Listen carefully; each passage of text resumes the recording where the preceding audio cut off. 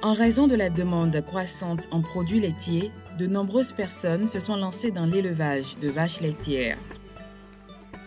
Mais nombre d'agriculteurs ont de la difficulté à fournir des aliments nutritifs à leur bétail à cause de l'insuffisance de fourrage vert et du coût élevé des aliments pour le bétail.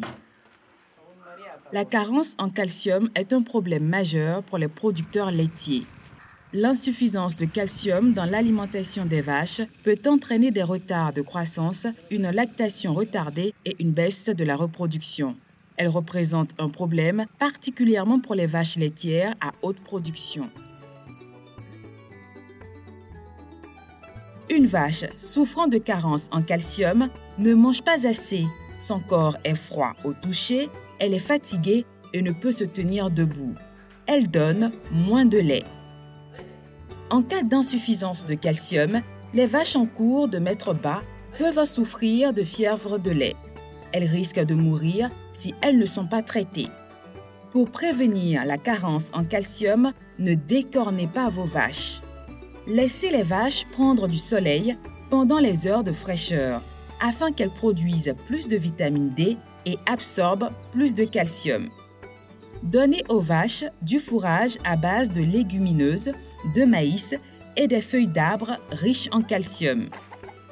Donnez-leur chaque jour un demi-kilogramme de graines de coton biologiques après les avoir laissées tremper pendant la nuit. Donnez aux vaches un mélange de minéraux, soit dans de l'eau ou dans de la nourriture. Après l'allaitement, donnez à chaque vache un panier d'herbes fraîches. Pendant les 3 derniers mois de la gestation et les 3 premiers mois de l'allaitement, donnez chaque jour aux vaches des concentrés d'aliments équilibrés ou de l'azola.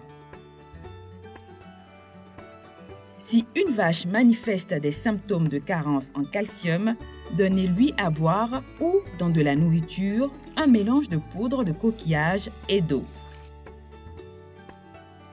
Ou donnez-lui de l'eau de chaux clair. Si les symptômes sont sévères, consultez un médecin vétérinaire.